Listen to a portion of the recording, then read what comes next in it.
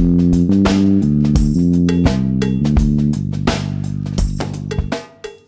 right, everybody. It is Thursday, February 11th, 2021, and this is the Fight Business Podcast. I'm your host, Patrick Auger, and today I'm going to walk you through Bellator's big announcement. They're moving behind Showtime, why they made that choice, what it means for the promotion moving forward. A lot to unpack there. We're going to talk about UFC 258. The card has been getting some kind of negative reviews in regards to its strength and exciting matchups on the card outside of the main event, especially compared to last weekend's card. I'm going to tell you why it doesn't really matter. It doesn't matter at all in terms of pay-per-view sales. And lastly, we're going to really hit Paige VanZant's bare knuckle boxing debut. Obviously didn't go as planned for the promotion. What does it mean? Does it really hurt BKFC that she lost in the fashion that she did? What about her own brand? We'll walk through that as well. Plus a couple of other little tidbits if we have time to get to them. But thank you so much for joining me as always. We got timestamps at the bottom and over to the side here in case you want to just jump ahead to your favorite topic. But otherwise, with that in mind, let's go ahead and dive right in. All right. So if you didn't hear Bellator's big announcement, they announced the light heavyweight Grand Prix, yes, which is probably what is the bigger announcement for most fans. But the initial announcement is that Bellator is going to be broadcast on Showtime exclusively moving forward. Now, that's a big move for the promotion in many ways. Obviously, Bellator had gone from Paramount Network to DAZN and then, to CBS Sports once the Viacom CBS merger was complete, as I've talked about in other episodes of this podcast. If you haven't checked that out, I recommend you rewind a little bit and go to the episode where I break down exactly how the CBS Viacom merger was going to affect Bellator, because really this is played out kind of how I guessed way back in the day.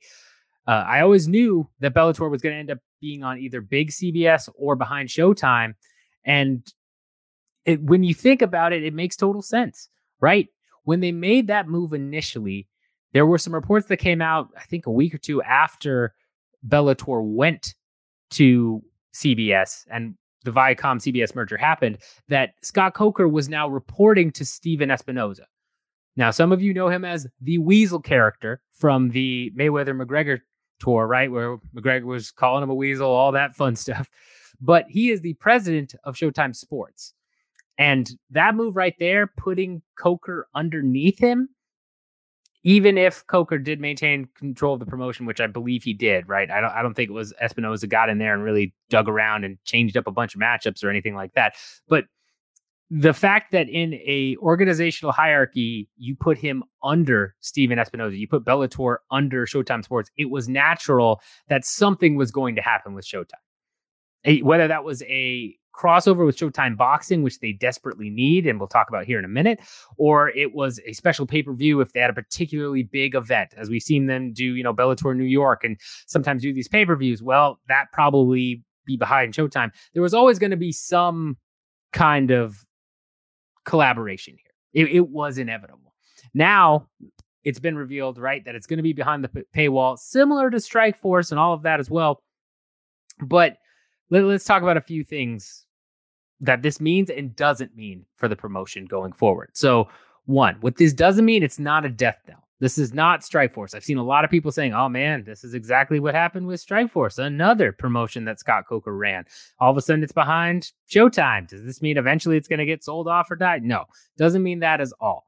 This was done purely because of the synergistic aspect, right? As Showtime fights to compete in the new world of Netflix and Hulu and Disney Plus and ESPN Plus and what the UFC has going on, Showtime is competing with every other streaming service out there. They have a lot of dramas. They've got they had Shameless. They had what was the other one? I mean, they had Dexter way back in the day, but they were always a pay-per-month network along with HBO. They were kind of HBO's bigger counterpart. When you thought of, I've got a normal cable package, and then some people have fancy HBO and some people have Showtime. You had Stars and a couple other ones as well, but those were really the big two, with HBO and Showtime. And so whereas HBO Max is a new thing from HBO, where they're trying to kind of, get as many rights as they can and make their own streaming service and really compete on that Hulu, Netflix level. Showtime's got to do the same.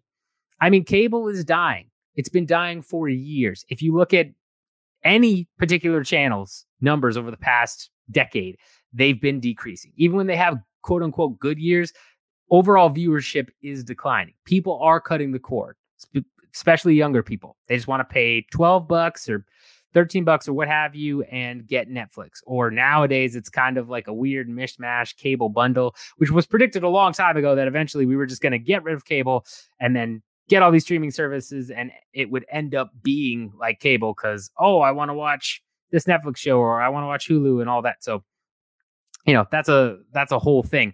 But Showtime has to compete with this.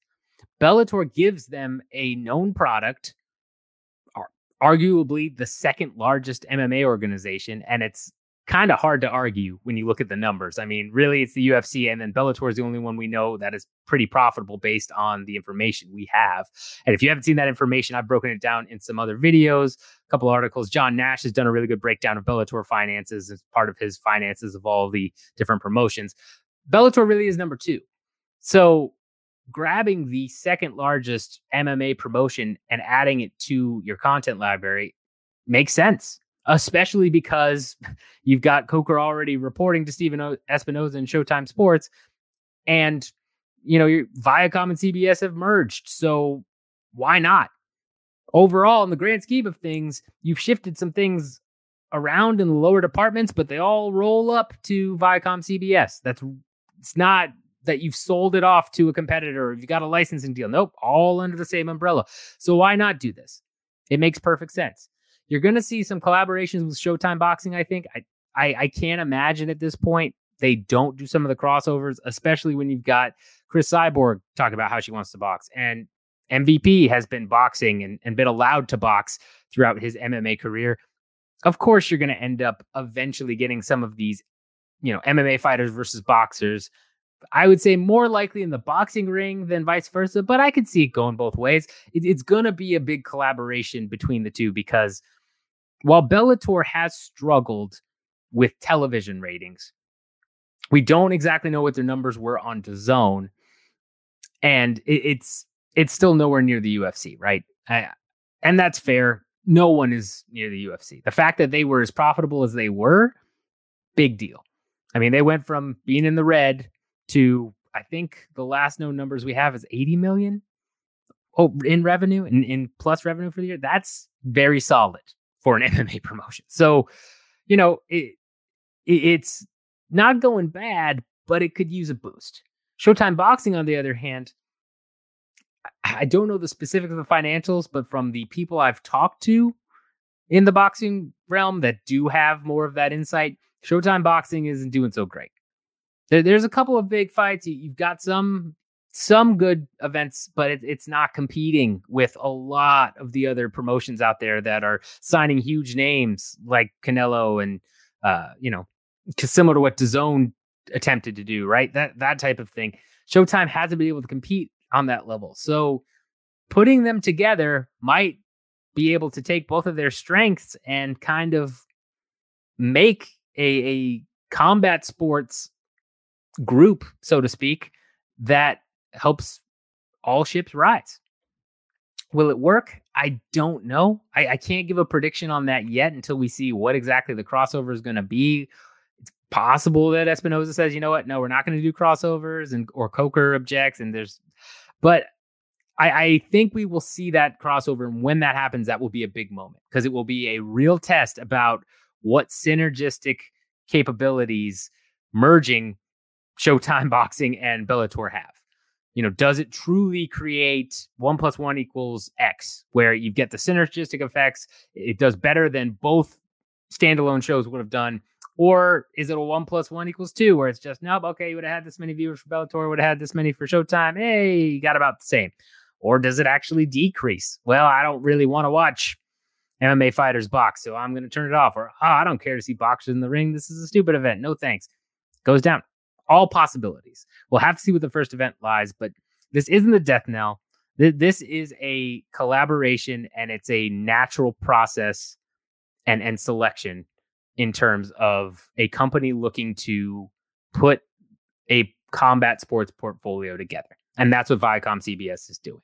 They're trying to say, you know what, let's group everything we have in this big, giant mega corporation that happened when Viacom merged with CBS. Let's put it all under one umbrella. We may very well keep their brands completely separate. And it's just, oh, cool, I'm watching Showtime Boxing, or oh, cool, I'm watching Bellator. Either way, though, you're going to have to pay for Showtime, and that's really the big key. You're going to have to sign up for Showtime for this. And that's a huge priority for Viacom CBS right now as they struggle to compete with Netflix, Hulu, HBO, all those other guys. So nothing to freak out about. This isn't the end of Bellator. If anything, this kind of just strengthens their financial position because it means that they were enough of a priority to bring into a premium service, right? Obviously, someone looked at the numbers and the financials and said, yeah, we want to put this in the premium catalog so people have to sign up for Showtime for this. If Showtime subscriptions decline, right? If in the next 2 years you see a massive decline in Showtime subscriptions, all of that, then you might start being a little worried, but they're still a profitable organization. They're in the black. That right there means at the worst case scenario, they're going to get sold off to somebody. They'll never completely go away. If it gets sold off to the UFC, that's a whole nother story, but I don't foresee that happening. I think if anything, they'd get sold off to another channel or spun off to their own company, something along those lines. They're profitable. They're not in trouble. They're not going under in 3 or 4 years. Don't worry about that. We'll see what happens. It's a big move and a smart one by Bellator and more so by Viacom CBS to try and make this happen. So we'll see where it goes. All right. Next thing I want to cover here is the UFC 258 pay-per-view. Now, seen a lot of chatter on social media about the strength of this card, right? If you compare it to the Volkov versus Overeem fight night we just went through, a lot of people would say it's weaker overall. You've got a great main event with Gilbert Burns versus Kamaru Usman. Then you've got Macy Barber taking on Alexa Grasso in the co-main, which are notable names, but again, not a title fight, nothing crazy, number one contender bout or anything like that. And then you've had a couple of fights drop out. You've had some, Weidman versus Hall was supposed to be on this card, which was going to be a pretty juicy main event just from between two veterans. That's gone. You've lost a lot of your excitement from the original lineup. And a lot of people are saying, yeah, I'm not going to buy it. I'll legally stream it, whatever.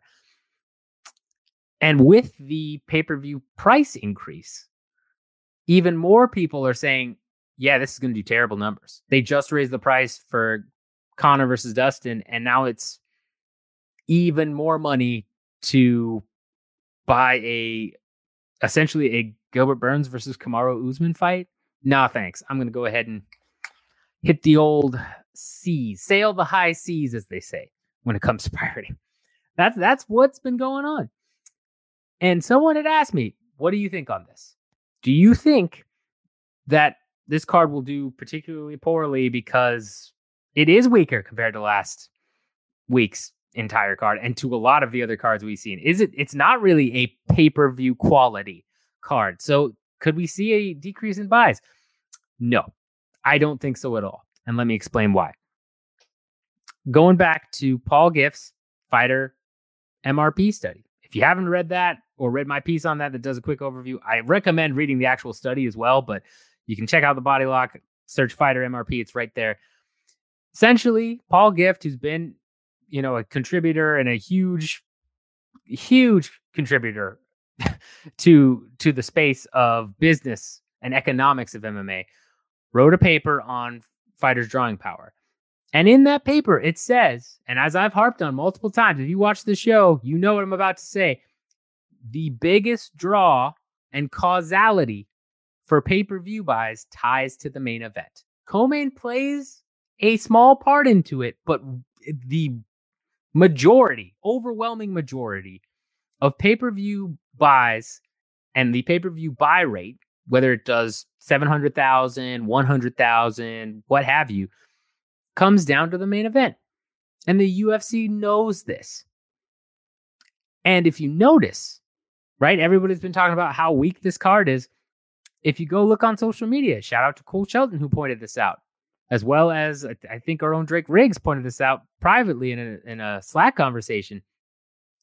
If you go and look at the embeddeds, those numbers are good, right? 800,000 views, I think, for episode 1, something around those lines. I mean, those are high numbers for a pay-per-view on the embeddeds compared to some of the other ones we've seen. 256 and 255 were much lower in terms of viewership on those UFC embedded episodes. It comes down to this. Jorge Masvidal had gotten the rub. He had those crazy knockouts. He beat Nate Diaz, which is really the thing that put him over the top, made him a huge draw, and then he fought Kamaru Usman. Estimated pay-per-view buys were 1.3 million. I still don't quite buy that number. I think it was probably a little bit lower, but it was still a giant pull from a UFC pay-per-view perspective. My guess is it was in the top 8, easy. Probably even, I don't want to say top 5, but somewhere between 5 and 8 is or 6 and 8 is where Masvidal versus Usman probably drew. That's huge. That's ridiculous. That's something that's not talked a lot about. And everybody was talking about Masvidal, right? At that point, he had been showing up on ESPN, doing Highly Questionable and a bunch of other shows. He had just gotten on the cover of UFC 3. I mean, all this stuff going on. And then Masvidal lost. And the hype train, slowly faded away as Masvidal hasn't fought since then. It's just kind of okay. He went off, did political stuff. Yeah, that's fine. But the point is, Masvidal was the A side there. And just like Masvidal took some of Nate's drawing power, I think Usman took some of Masvidal's. Right? I mean, if you look before that fight, Usman had a thrilling fight of the year candidate against Colby Covington. And Covington had a lot of eyes on him based on his relationship, to Trump and everything that they were saying in the bad blood. It was a huge thing. And so when, you beat, when you have that type of performance and then you beat a guy who just got a BMF belt from The Rock and finally got, a bunch of casual fans interested in him by beating Nate Diaz, you end up getting the rub yourself. And I think now we're going to see Usman draw. I don't know how much we're going to see. I'm not going to say that he breaks 1 million in this one fighting Burns. I don't think he's going to draw more than Izzy, who was pegged last at around 800,000 or so. And again, these numbers are wide estimates, as we've seen with the Conor things. And if you haven't seen that episode, make sure you go check it out. But I mean, Usman is going to draw from now on. I would say he's probably 400K as a base. If he has a fight against somebody that's not a particularly great pull, or he's got some very boring fights in a row or something, which we've seen Usman produce sometimes, I think he's still around 400,000, maybe 300,000 over the years type thing. But right now, easy 400,000 pay-per-view buy base because he just beat Masvidal. And I think for this fight, he's probably going to realistically pull somewhere between 500 and 600,000. And it doesn't matter who's beneath him because people want to see Usman versus Burns. And the casual fan will pay just for that. What many of you forget is that a lot of these people who end up buying this, right? Think about it from, if you're a casual boxing watcher. I know some of you are. Think about, actually, you know what? Let's think about it in the easiest possible terms. Mayweather-McGregor. How many of you bought the pay-per-view and then watched any of the undercard, even the co-main? Maybe you checked the co-main because you weren't sure if Mayweather was going to fight McGregor, or when Mayweather was going to fight McGregor. So you might have watched part of the co-main to make sure, yeah, okay, now I know the main event's starting. But did you seriously watch any of the undercard? What about Canelo Triple G, right? Joshua versus Ruiz. How many of you that are like, oh man, that's a big boxing fight. You know what? I'm gonna go ahead and switch over. And then watched the entire thing. Or even just the co-main or a couple fights before. No. You probably, if you're like me, because I did this, and I know a lot of my more hardcore MMA friends that watch some of the boxing fights did this, you probably tuned in for the main event. Although I think I actually did watch more of the card because I was having like a watch party thing. But still, point is, this happens all the time. And the same thing is true for MMA. If you're a casual MMA fan, sometimes you buy the pay-per-view just to watch the main or co-main. And you do not care about anything else on the card. And that's the key. The hardcores will always be there because we buy anything. We will buy straight trash. We've complained about some of the cards we've bought, right? What was it? Nunes, Pennington? I think the rest of that card was pretty bad, if I remember correctly. There have been some stinkers of cards. Just some awful, awful cards that we've paid for and we've complained and said, man, this card sucks. This is technically one of them. 258 is one of them. Yeah, we got Burns versus Usman, but everything else, we're like, man, I'm paying pay-per-view price for the rest of this. Ooh. And I'm sure a fair amount of the hardcore fans here will opt to illegally stream or opt out and catch highlights and say, yeah, now it's cool. I'm not really a fan of Usman or Burns. I'm good. I'm sure that'll happen. But there will still be a hardcore contingency that watches every UFC pay-per-view that will begrudgingly buy this. And then more importantly, the casual fans that Usman can draw, they're the ones that are going to be like, yeah, I don't really care or know about anyone else. Macy Barber, okay, that sounds interesting. Maybe I'll watch the co-main. Who's this Jim Miller? But that sounds familiar, but I don't know. No, I'll just tune in, around the main event time. Because that's the way they look at it. And the UFC knows this. And this has been proven. This has been statistically proven by a professor of economics. This isn't just me rambling and saying, yeah, this is how it is. No, this is somebody, Paul Gift. You can thank him for doing the math to calculate all this out and be like, oh, okay, yeah, this is true. It's really all about the main event. Co-main sometimes pulls them in, but really all about the main event. So it doesn't matter that the card is not what we would consider a normal pay-per-view quality. It doesn't matter at all. It's still going to pull, I think. I'm going to estimate 500K here. And some of you are going to be shocked and be like, how? Like, because everything I just explained. So let me know in the comments if you agree or disagree with that prediction. I'd love to hear your feedback on that. And make sure if it does hit 500K or so, make sure to brag to everybody, yeah, I knew it was. And then explain everything I just explained because you'll look really smart. So there you go. All right. Next thing we're going to talk about is Paige VanZant's BKFC debut. Obviously did not go according to plan. If you didn't see Dave Feldman's face, whew, he was not a happy camper. He looked very much like Dana did when Conor got knocked out. Not what you want to see as a promoter. But the big question is, does it hurt BKFC's brand? You had this big signing. Paige, you really put a lot of your marketing and a lot of your eggs in the Paige VanZant basket. And she went out there and lost to Britain Hart, who I think is now, it's either a 1-2 or 1-1 boxer. Someone that PVZ should have honestly been able to, beat. It was set up as a very favorable matchup for Paige, and things didn't go well. Does BKFC's brand get incredibly hurt by this? No, at least not yet. It is a blow, right? There's no denying this is not what the promotion wanted, but it's not the end of the world for the company. And here's why. When you have a situation like this, where you've really tried to pump up a big star and then they fall flat on their face.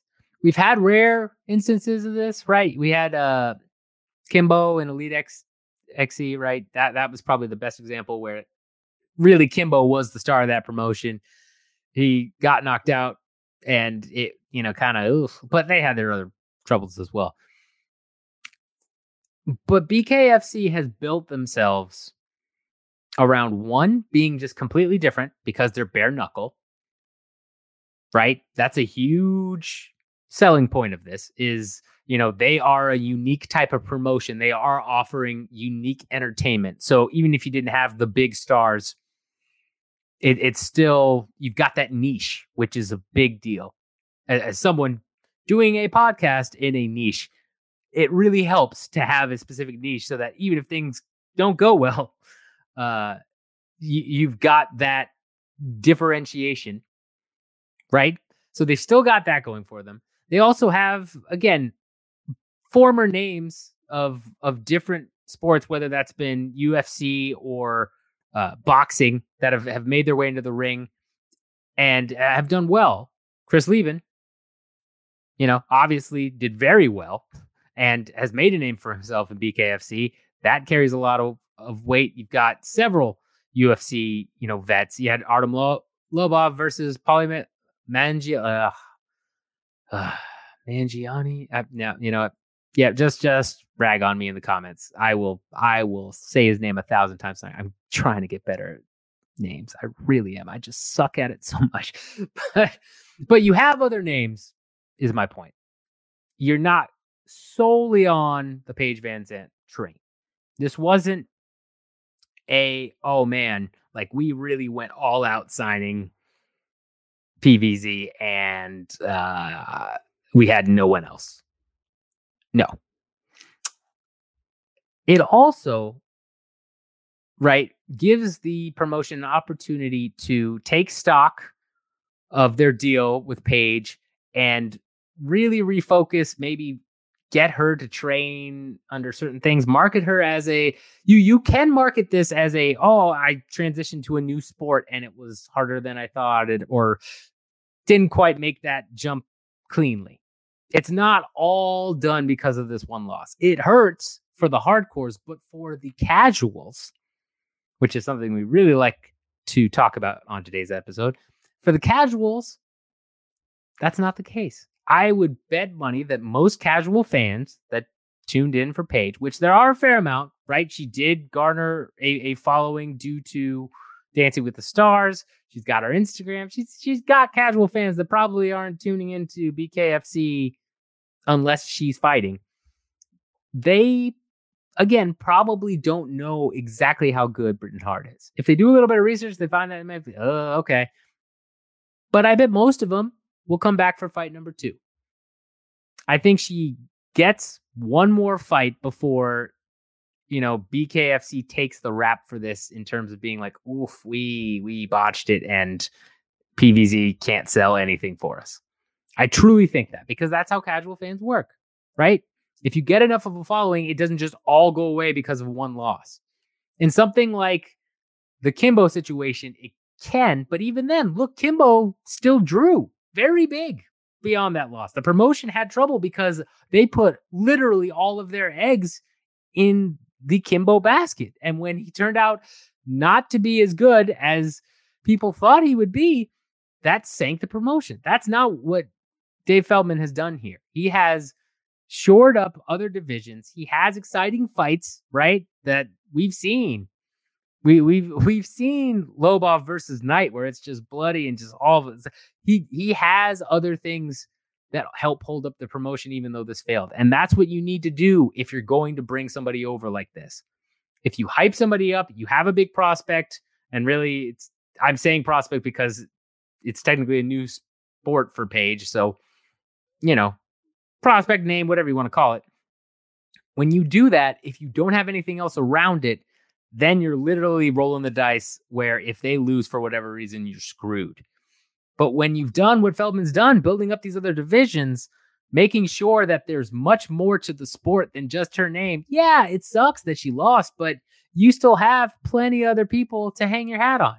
And because of that, because the promotion survives, just like if Elite XE had survived beyond Kimbo, they had other stars, then I'm sure had Kimbo come back to fight after that loss, I believe people would have tuned in again. Maybe not as many. Maybe the personal brand takes a hit. I think that's really what has happened in this situation, right? Paige said she was making 10 times as much as she did in the UFC over at BKFC. I don't believe Feldman gave her that as a base. I would imagine that included sponsorships that she wasn't able to get because of the Reebok deal, things of that nature, right? I think that's a huge part of Paige's comments when she said she made that much more money. I really don't think it's Feldman offered her what the equivalent would be something like $400,000 to fight BKFC. I can't imagine that happened. I think she probably got maybe 80, maybe $100,000 as a base, which is still a lot, but really sponsorships must have made up some of the money. At least that's my big guess. I could be wrong there. I'm not going to say that's definitive, but from everything I know about salaries and from, talking with people in the industry, I can't imagine it was $400,000 base, but who knows? Feldman is a crazy guy. It's possible. It is possible. But that aside, I think if you're the promotion, you could even renegotiate that contract if you've gone too high a base at this point. I think Paige's brand is the one that gets hurt. And another example of this, maybe a more concrete example of this, is SiriusXM had started January, I believe January 20th, so it's less than a month, had started a show that Paige led called Knuckle Up, talking about bare knuckle stuff, had Chael Sonnen on, I believe the initial episode, all this stuff. And this week, final episode, didn't even make it a full month. Is that because of the loss? Maybe. I don't think so. My guess is it's, well, let me rephrase. I think the loss helped kill it. My guess is the ratings weren't exceptional as they were. I think SiriusXM was hoping, Paige gets a big knockout win or a really dominant victory, and then they can use that and pour more money into it to kind of build that audience. But I think her losing was kind of okay, that's it. Yeah, that's the straw that breaks the camel's back. You've lost to a boxer who rambled about being a feeling and who doesn't have a winning record. Yeah, sorry, we're going to have to let you go. That has significance. Because I really think if she had gone out and dominated, especially gotten a knockout, something of that nature, SiriusXM doesn't cancel that show, regardless of what the ratings were doing. They obviously must have been pretty bad, but I think she goes out there and makes a statement. I think they invest in her a little bit more and keep it going. But, she didn't. She lost. And I think then they went ahead and just chopped her from SiriusXM. That's a red flag right there if you're Paige VanZant for your brand. Because those followers that know your martial arts background, that know combat sports, that tuned in, yes, because you're Paige and you're a girl and you're pretty and all this other stuff. Cool. But then know that you lost to that boxer. I think that says a lot. I think it really says a lot. So I think BKFC can, pour the right investment dollars in here to make sure she gets a similar type of opponent, maybe even easier if they can find one. Really make sure she trains hard, really kind of hold her hand, so to speak, to go through this next fight. And I think you get another fight out of her. And then if she comes out with a knockout or she comes out with a dominant win, that kind of erases what just happened, at least to the casual audience that doesn't know much about combat sports or knows a little bit, but really is only following their favorite fighters, which in this case would be PVZ. Bare knuckle crowd would probably forgive you too, right? If you went out and you made a statement and then in your post-fight interview you said yeah, transition just had issues with my camp, things didn't go right, but I'm back, I'm here. I guarantee you fans will get behind that. Paige has the charisma, she has the look, she obviously warranted enough of investment from the promotion to get this far where she's getting paid a lot.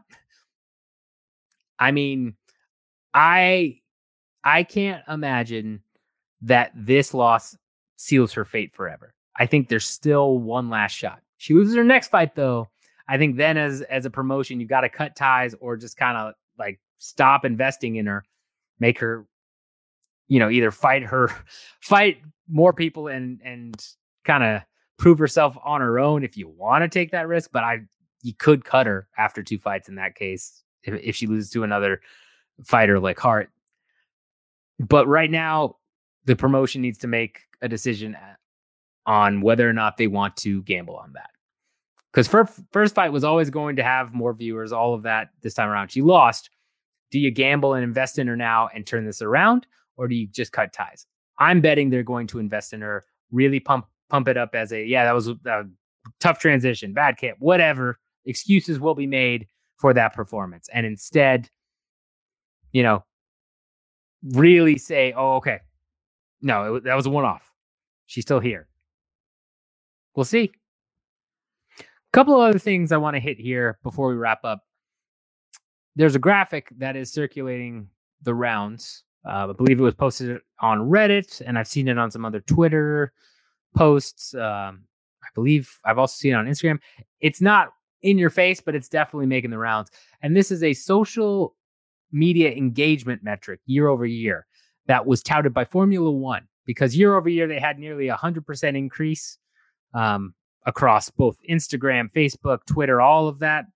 In terms of the actual data itself, it doesn't give a direct source of where it pulls that metric year over year and what it means in terms of engagement, whether that's comments, whether that's likes, retweets, shares, what all that encompasses. It doesn't have, at least I couldn't find it in my initial search. I didn't dig super deep in this, but I'll go back and give it a look in case I'm missing it. But I didn't see it a source. But I do trust Formula One to use something that is legit in terms of touting their numbers, because why else do this if it could be debunked to be like, oh, that's actually a crap statistic. But it showed Formula One as number one, and then number 3 was the UFC at 48% increase year over year. This isn't surprising. UFC social media has grown a lot over the past several years. They've really poured money into it. They've really gone all out trying to boost those numbers. If you saw the Dana White video that has been taken down and is now renamed something else, I think it's a tribute to Dana White or something that talks about the media and all that whole thing, which we've done a video on, which is, I'm sure you saw it, where it was just called everybody out for the coronavirus stuff. They talk about the social media metrics briefly in there, but this does not mean that the UFC is penetrating new markets necessarily. It could mean that. It is an important factor into that, right? Where if your brand is getting a 48% increase year over year in terms of your engagement, whether that is just, even if it's just comments or shares, what have you, that's a good sign. But it doesn't necessarily mean they're penetrating a bunch of new markets.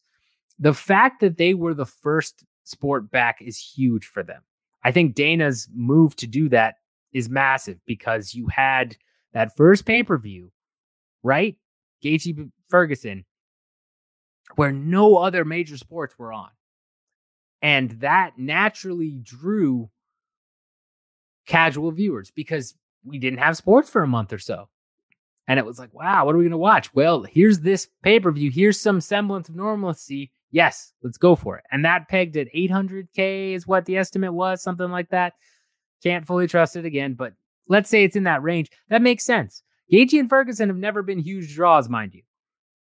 As I've mentioned in the past, Ferguson, the one time he headlined a pay-per-view, didn't do so well. The one time before that was. And Gaethje consistently put up pretty bad numbers for his ESPN main events, despite how exciting he is. His viewership was not the best.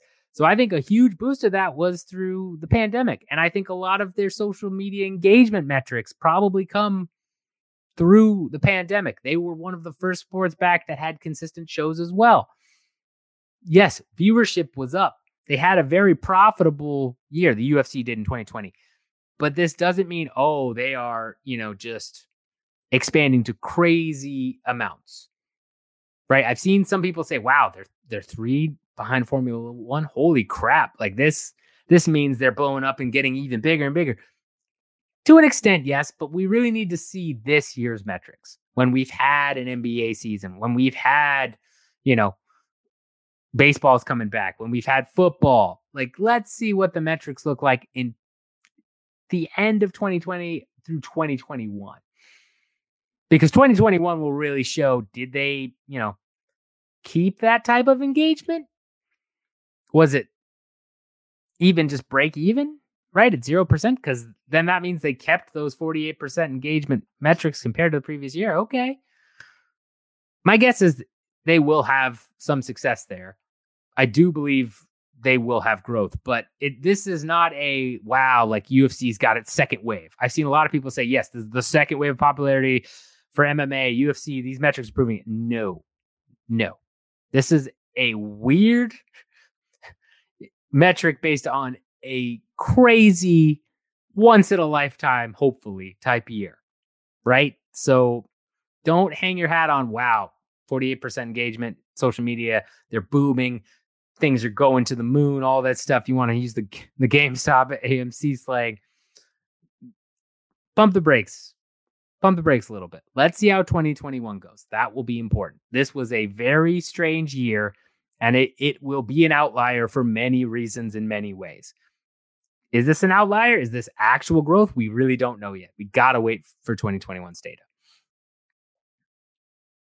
Lastly, UFC talking about Poirier versus McGregor 3. That's the way management wants to go.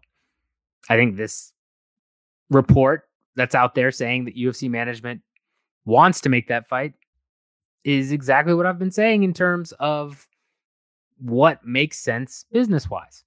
If you have Conor fight anyone else and he loses, that trilogy with Poirier is gone, pretty much off the table, as long as Poirier continues to win. If Poirier loses a couple, well, okay, then you can go ahead and make it. But otherwise, that trilogy is gone. And even if Poirier lost a couple and McGregor lost a couple, and then you match them up, which is what they'll end up doing with Diaz McGregor 3, right?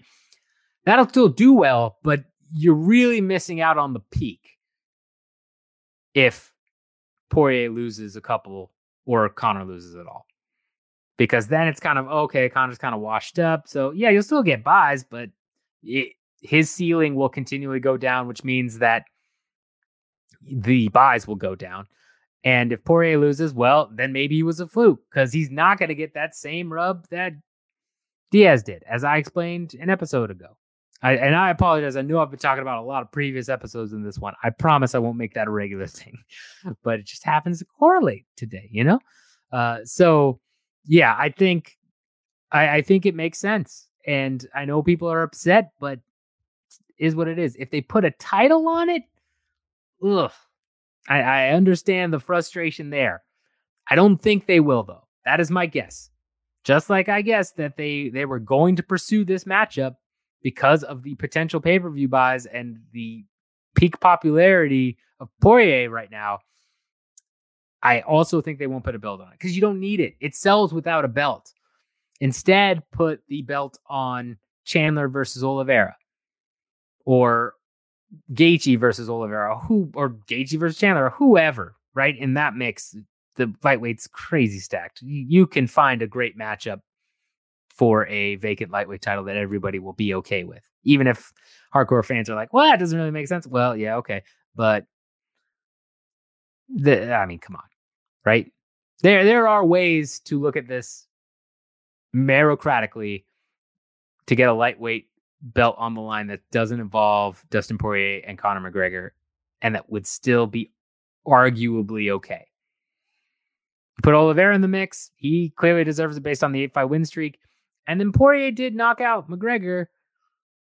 But before that, he beat Hooker in a decision that was a war, but a great fight. But before that, he lost to Khabib. So the promotion, I'm not saying this is correct, but the promotion can argue, oh, well, no, Poirier wanted to do the McGregor trilogy, and he's only really beaten 2 people. Dan Hooker, who we just saw got starched by Michael Chandler, so they can throw him under the bus, say, yeah, he's good, but he's, And then McGregor, who doesn't have a win at lightweight since 2016, and they can spout that all day. Well, he hasn't really been back fighting in lightweight. He's been fighting more at welterweight. They can spin that. There are ways to spin this.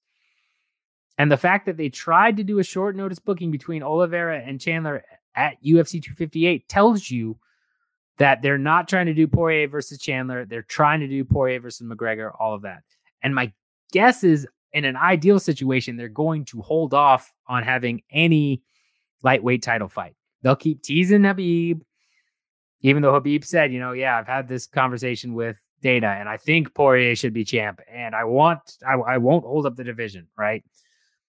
I'm sure Khabib made his intentions clear, but if Dana drags this out and the UFC drags this out in terms of we're still in talks, we really don't know. If he shows them something, who knows?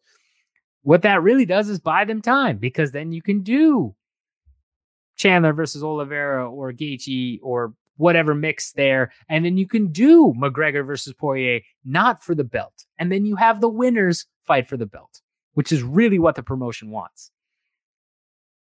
Because, as I mentioned before, I really don't think Poirier got pay-per-view points for the last McGregor fight. They would probably have to give him pay-per-view points for this one if they didn't put the belt on the line. But, I mean, I really think that could benefit the promotion. And I really think they can pull it off.